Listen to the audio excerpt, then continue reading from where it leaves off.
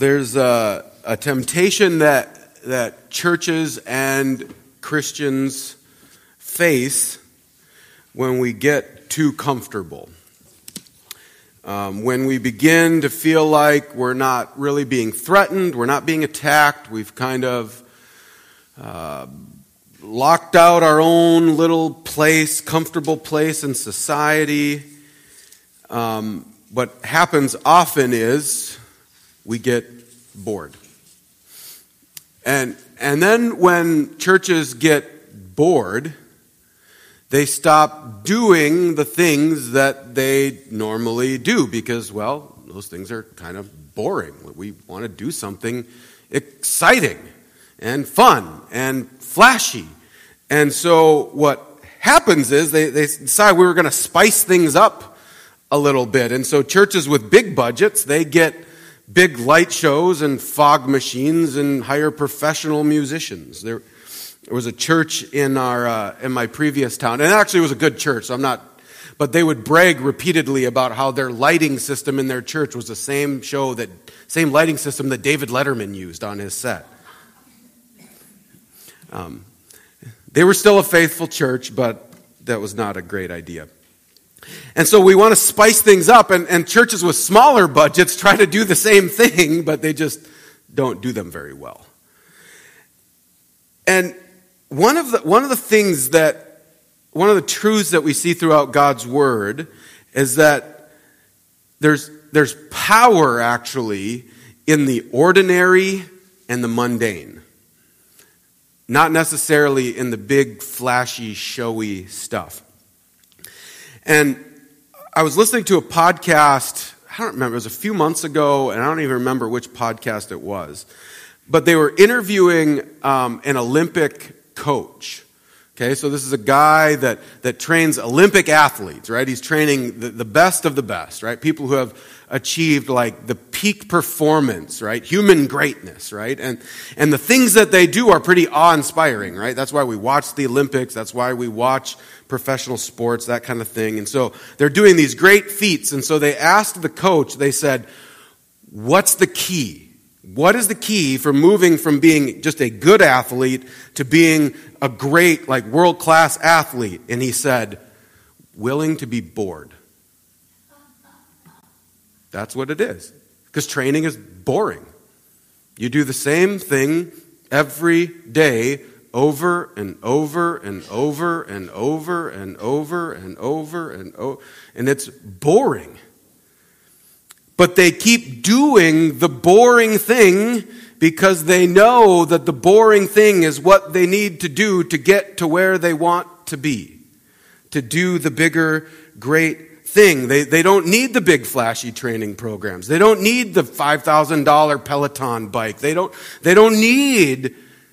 just need to persevere doing the boring, ordinary, mundane training things. And it's a reminder for us in the church that there's power in the boring, mundane, ordinary things. Can daily Bible reading become boring? Yes. And I'm the pastor. Yes. It can be boring. Get into Numbers and read 2 chapters of chronologies, right? It's boring. It's okay. But does that mean you stop doing it because it's boring? No. Because that's what God has given us to do what He's called us to do in the world. You come to God's Word because it trains you, it corrects you, it rebukes you, it completes you, it kills sin in you, it does a ton of work. And so it doesn't matter if it's boring. God has called you to do it because that's how He works in your life to transform you into the person that He's called you to be. It's not flashy, it's not showy, but it's powerful. Can coming to church every Sunday morning be boring? Yes, even for the pastor. Sorry. And are there mornings when you show up to church and the singing is not great? Yes. Is there mornings when you show up to church and the pastor just drones on and on? Yes. I realize that. It's okay. Does that mean you stop coming to church because it's boring? No. Because this is the training that God has given us to be the people He's called us to be in the world. It doesn't matter if it's flashy and showy, and it just has to do what it's meant to do.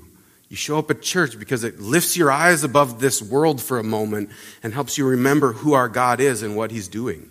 It kind of reorients you from being out in the world all week and reminds you, no, we serve a God and here's what He's called us to do. You hear His word preached and you're corrected and you're rebuked and you're equipped.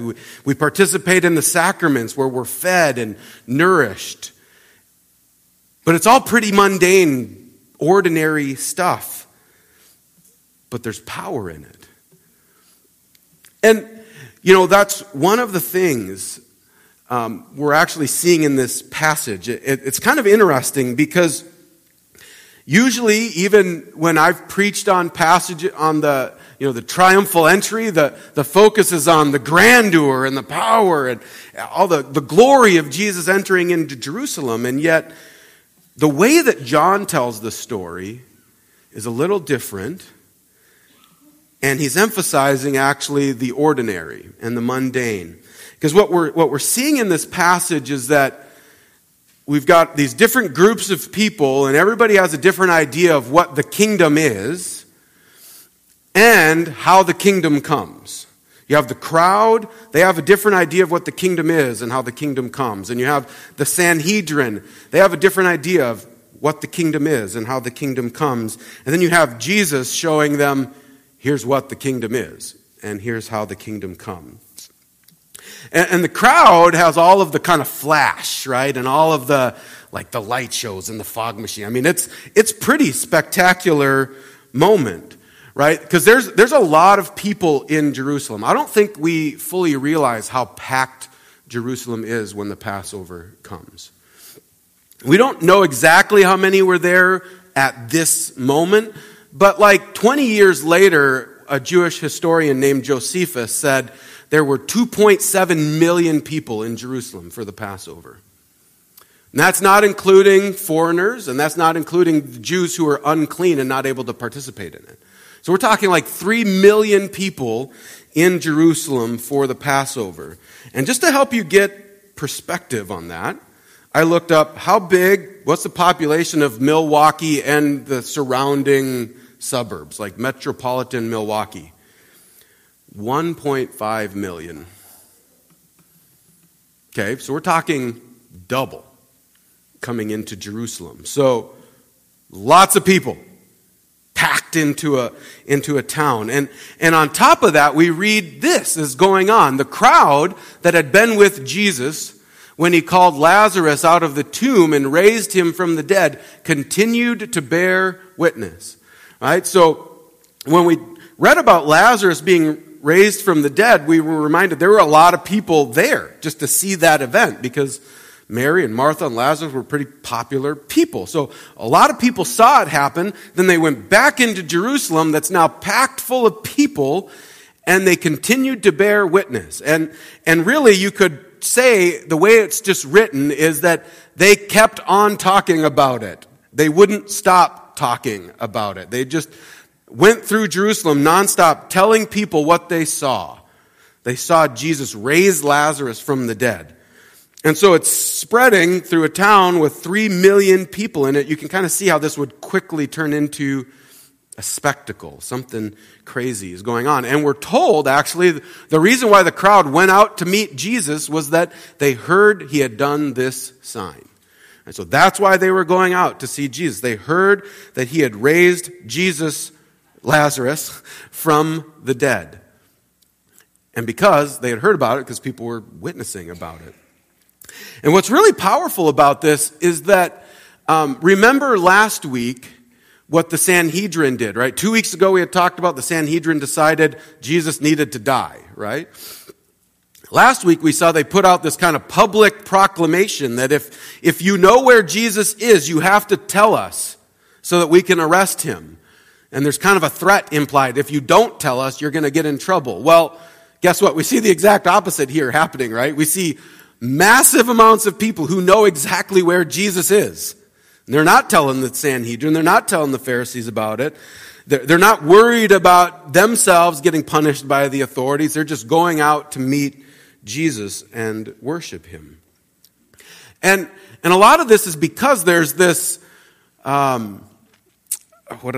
a messianic longing, right? The Jewish people at the time, they felt weak, they felt weary, they felt worn down, they felt helpless, and so they were longing for the Messiah to come and to save them, to rescue them from it. That's why they say, Hosanna, blessed is he who comes in the name of the Lord, even the King of Israel. Now that's straight out of Psalm 118, which is a psalm that they sang all the time, and they all knew this was about the Messiah. And even Hosanna just means save us. Save us now. Right now, right? So they're looking to Jesus as he's coming into Jerusalem, and they're crying out to him as the Messiah, saying, we need you to save us. Please save us. They say, blessed is he who comes in the name of the Lord, saying, we know, we've seen what you've said, we've seen what you've done, we know you're the one who came from God. We know you're the Messiah. We also know you are the King of Israel. And so they're not just welcoming him in as a Messiah, they're welcoming him in as a Messiah King. And one of the things I think it's important for us to know that, all of the palm branches and all of the shouting and the celebration as Jesus comes into Jerusalem, that was actually a very normal practice for welcoming a king into the city. That's just what they did back then. The wording, it's easy to miss this. It says they took branches of palm trees and went out to meet him. And that word to meet is a Greek word. It doesn't really matter what it is. It's apontesis, if that means anything to you. But it was a word that's what they did when a king came into the town. And so what they would do normally is a town would hear that the king was coming, and they would send out a delegation to leave the town to go meet the king as he came. And then as they met the king, they would follow him into the town with singing and shouting and praising. And the king would come into town, and there would be a big celebration, and they would make sacrifices, and they would set prisoners free. It would be this huge thing. It would be similar to if we found out the president was coming to Beaver Dam, right? We would set things up and welcome them into the city, and we would do that kind of a thing. That's what they did. And so as Jesus is coming into Jerusalem, they say, this guy, we're going to welcome him in as a king. We're going to go out to meet him. We're going to wave palm branches. We're going to call him our Messiah King. And they had no idea what they were actually saying.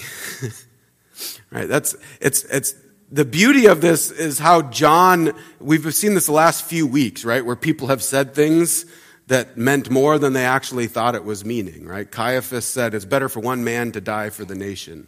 He didn't actually know what he was saying. Mary anoints Jesus for his death, not knowing she was anointing him for his death. Now we see the crowds crying out, welcoming Jesus as the Messiah, welcoming Jesus as the King, but they actually had no idea what it meant. Because remember, John says they're only proclaiming this because they saw Jesus raise Lazarus from the dead.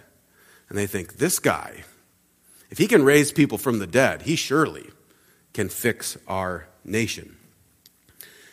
So there's this kind of idea that like the kingdom is something different from what it is. And the kingdom comes through these big flashy, raising someone from the dead and all of these big flashy things. The Sanhedrin, they have a different idea of what the kingdom is and how the kingdom comes. Because the Sanhedrin, the kind of religious leaders, are watching this spectacle. They're watching all of these people come out to worship Jesus, and they see nothing beautiful in this at all, right? They hate it, right? You hear at the end, they're almost in despair. The Pharisees said to one another, you see, you're gaining nothing. Look, the whole world's gone after him, right? Like all they see is all of their plans, all of their purposes fading away, right? As people are welcoming Jesus in as the king, all they see is their kingdom fading away, right? They're losing all of their power, they're losing all of their authority, and they hate it. And one of the things I think that's really important to notice in this passage, and we've been kind of seeing it recently, is that the Sanhedrin thinks the kingdom is their kingdom, and they think that the kingdom comes through power and authority, right? That's why they see Jesus as a threat to their kingdom, and so what's their solution to the problem? We're going to kill him, right?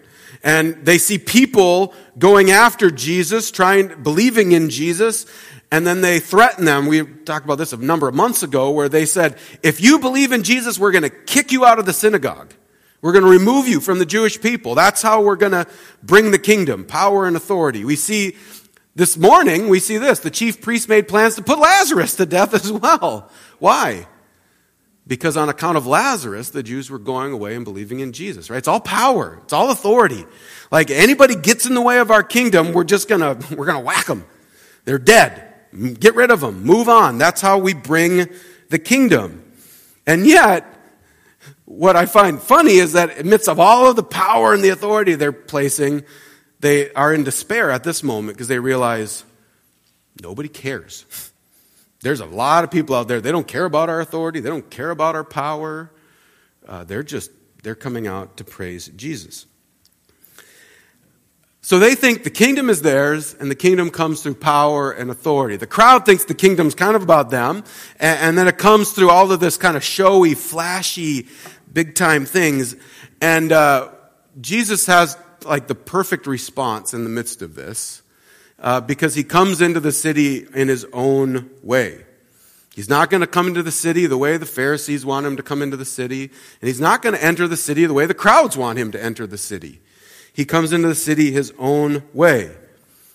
The crowds, maybe even the Sanhedrin really, would have loved for Jesus to come entering into Jerusalem on a war horse, surrounded by an army, marching in on Jerusalem, coming in to overtake it, overthrow it, do something big, something spectacular, maybe even a chariot. Just let's ramp this thing up, make it a showy, flashy, power, authority, all of that.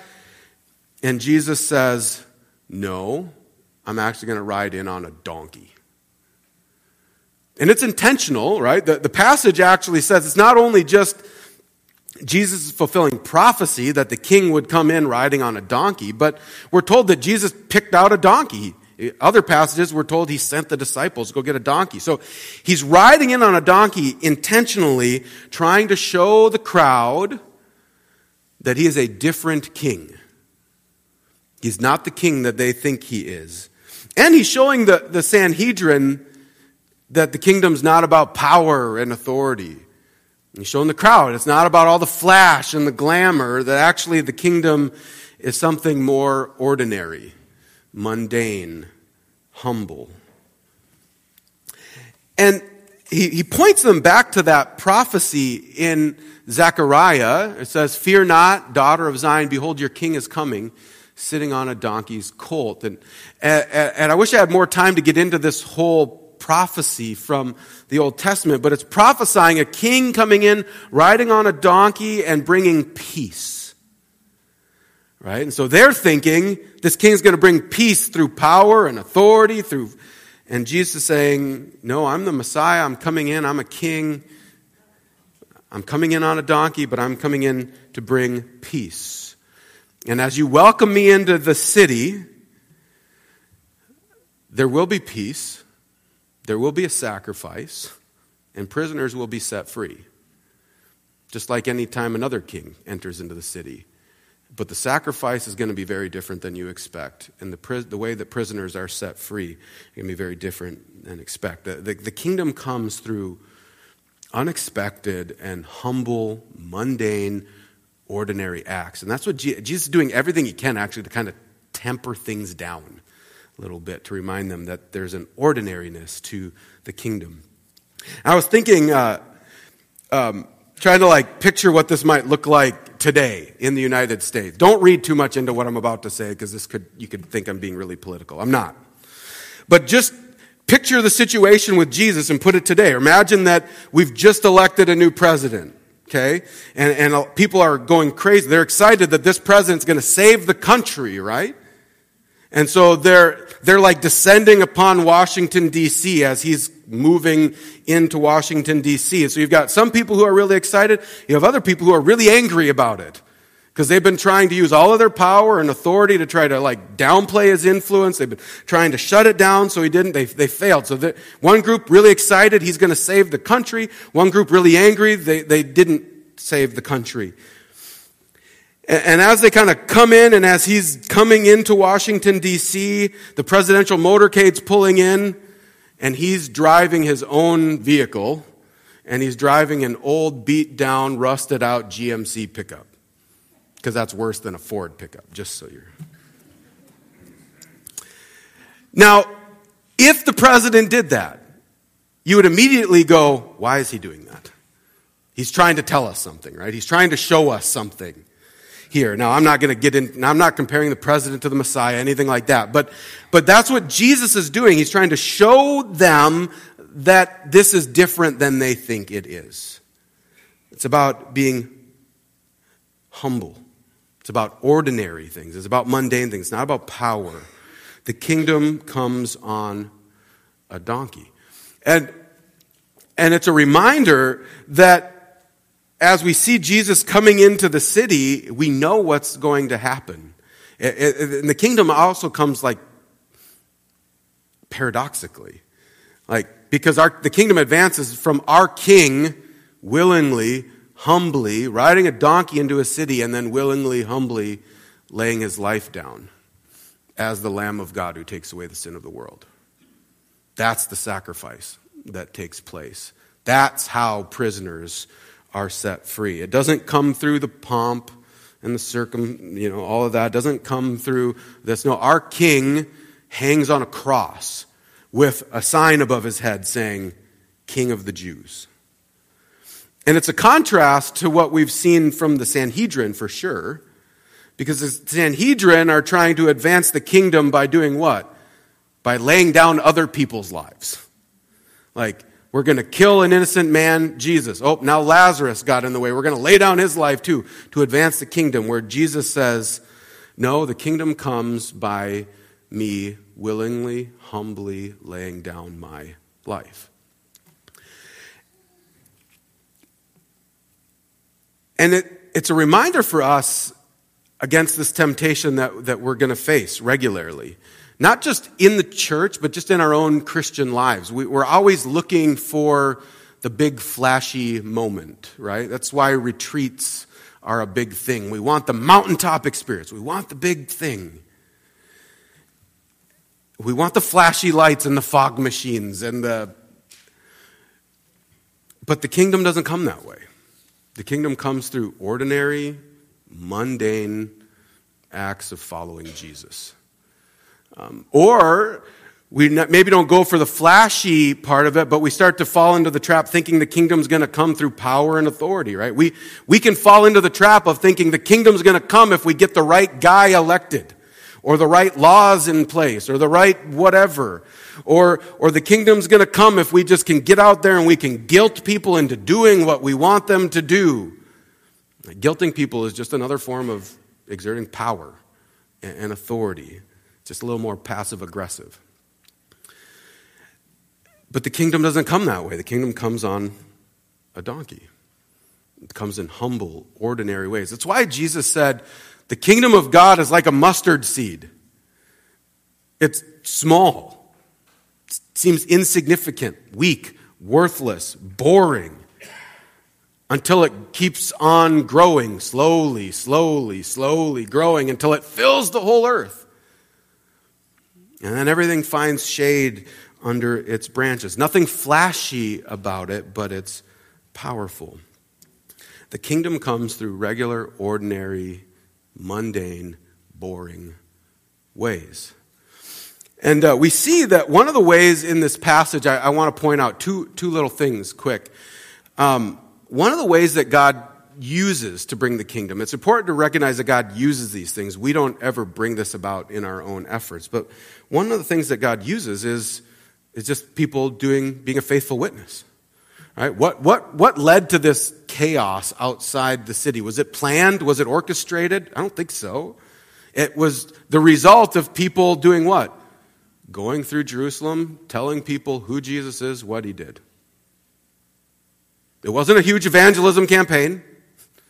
It wasn't a huge marketing effort. It was just people going through the city saying, we saw this guy do this thing, and it was really crazy. You should go check him out. It's not flashy. It's kind of boring. It's kind of mundane, and yet it's powerful. They just kept talking about Jesus wherever they went. That's how the kingdom comes. Today, still for us.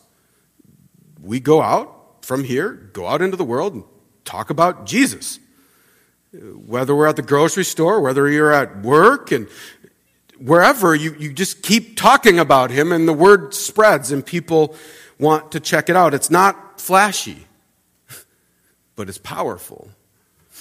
And it's the reminder that ultimately the reason we do that is because we recognize that the kingdom doesn't come through our own efforts. The kingdom comes through the gospel.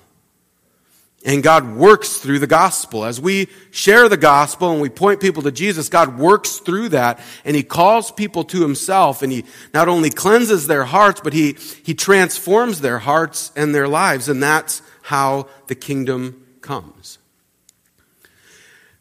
And it's not always flashy. I bet if you look at your life and look at the transformation that has happened in your life since you believed in Jesus, it is not very flashy. Sometimes it's a little shameful. And we're like, I don't want people to see how slow it has been for my life to be transformed by Christ. And yet, it's happening slowly, powerfully, like a mustard seed, transforming your life. That's how the kingdom comes. It seems ordinary, kind of boring, and yet it's powerful. And one of my favorite lines, I try to remind people of the power of this, is that changed hearts, right? When we believe in the gospel, we're cleansed of our sin, right? Our souls are restored, and yet our hearts are changed. He said, I'm going to rip out your heart of stone and I'm going to give you a heart of flesh. Your heart is going to change. And it's a reminder that changed hearts change lives. And then changed lives change families. And then changed families change churches and change communities. And changed communities change states and nations and worlds. That's how the kingdom comes. Through the gospel. Through people hearing the gospel, being forgiven of their sins, and having their hearts changed. And it's slow, painstaking work, frustrating at times, and yet it's powerful when we faithfully do the work that God has called us to do. Let's come to him in prayer.